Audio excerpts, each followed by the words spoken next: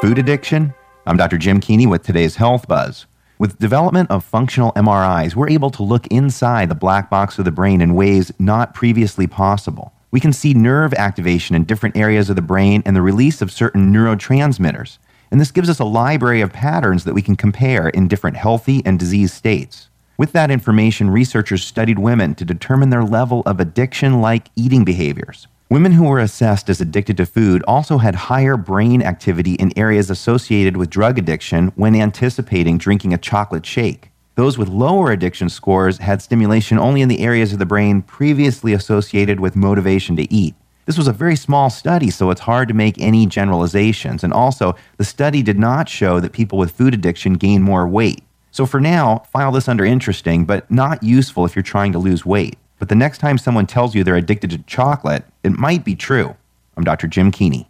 Finally, great news for people with credit card debt. The largest credit card companies in America are now offering a special program available only through authorized nonprofit credit counseling agencies. If you qualify, your minimum payments would drop significantly, and your interest rates in some cases would be completely eliminated. Family Financial Education Foundation is now authorized to offer this incredible program. Call now 877-789-4206 to see if you qualify. Don't get fooled by other companies claiming to have the secret to getting out of debt. Get legitimate payment and interest rate relief offered by your credit card companies through the IRS-approved nonprofit Family Financial Education Foundation. This program really works. Call now 877-789-4206.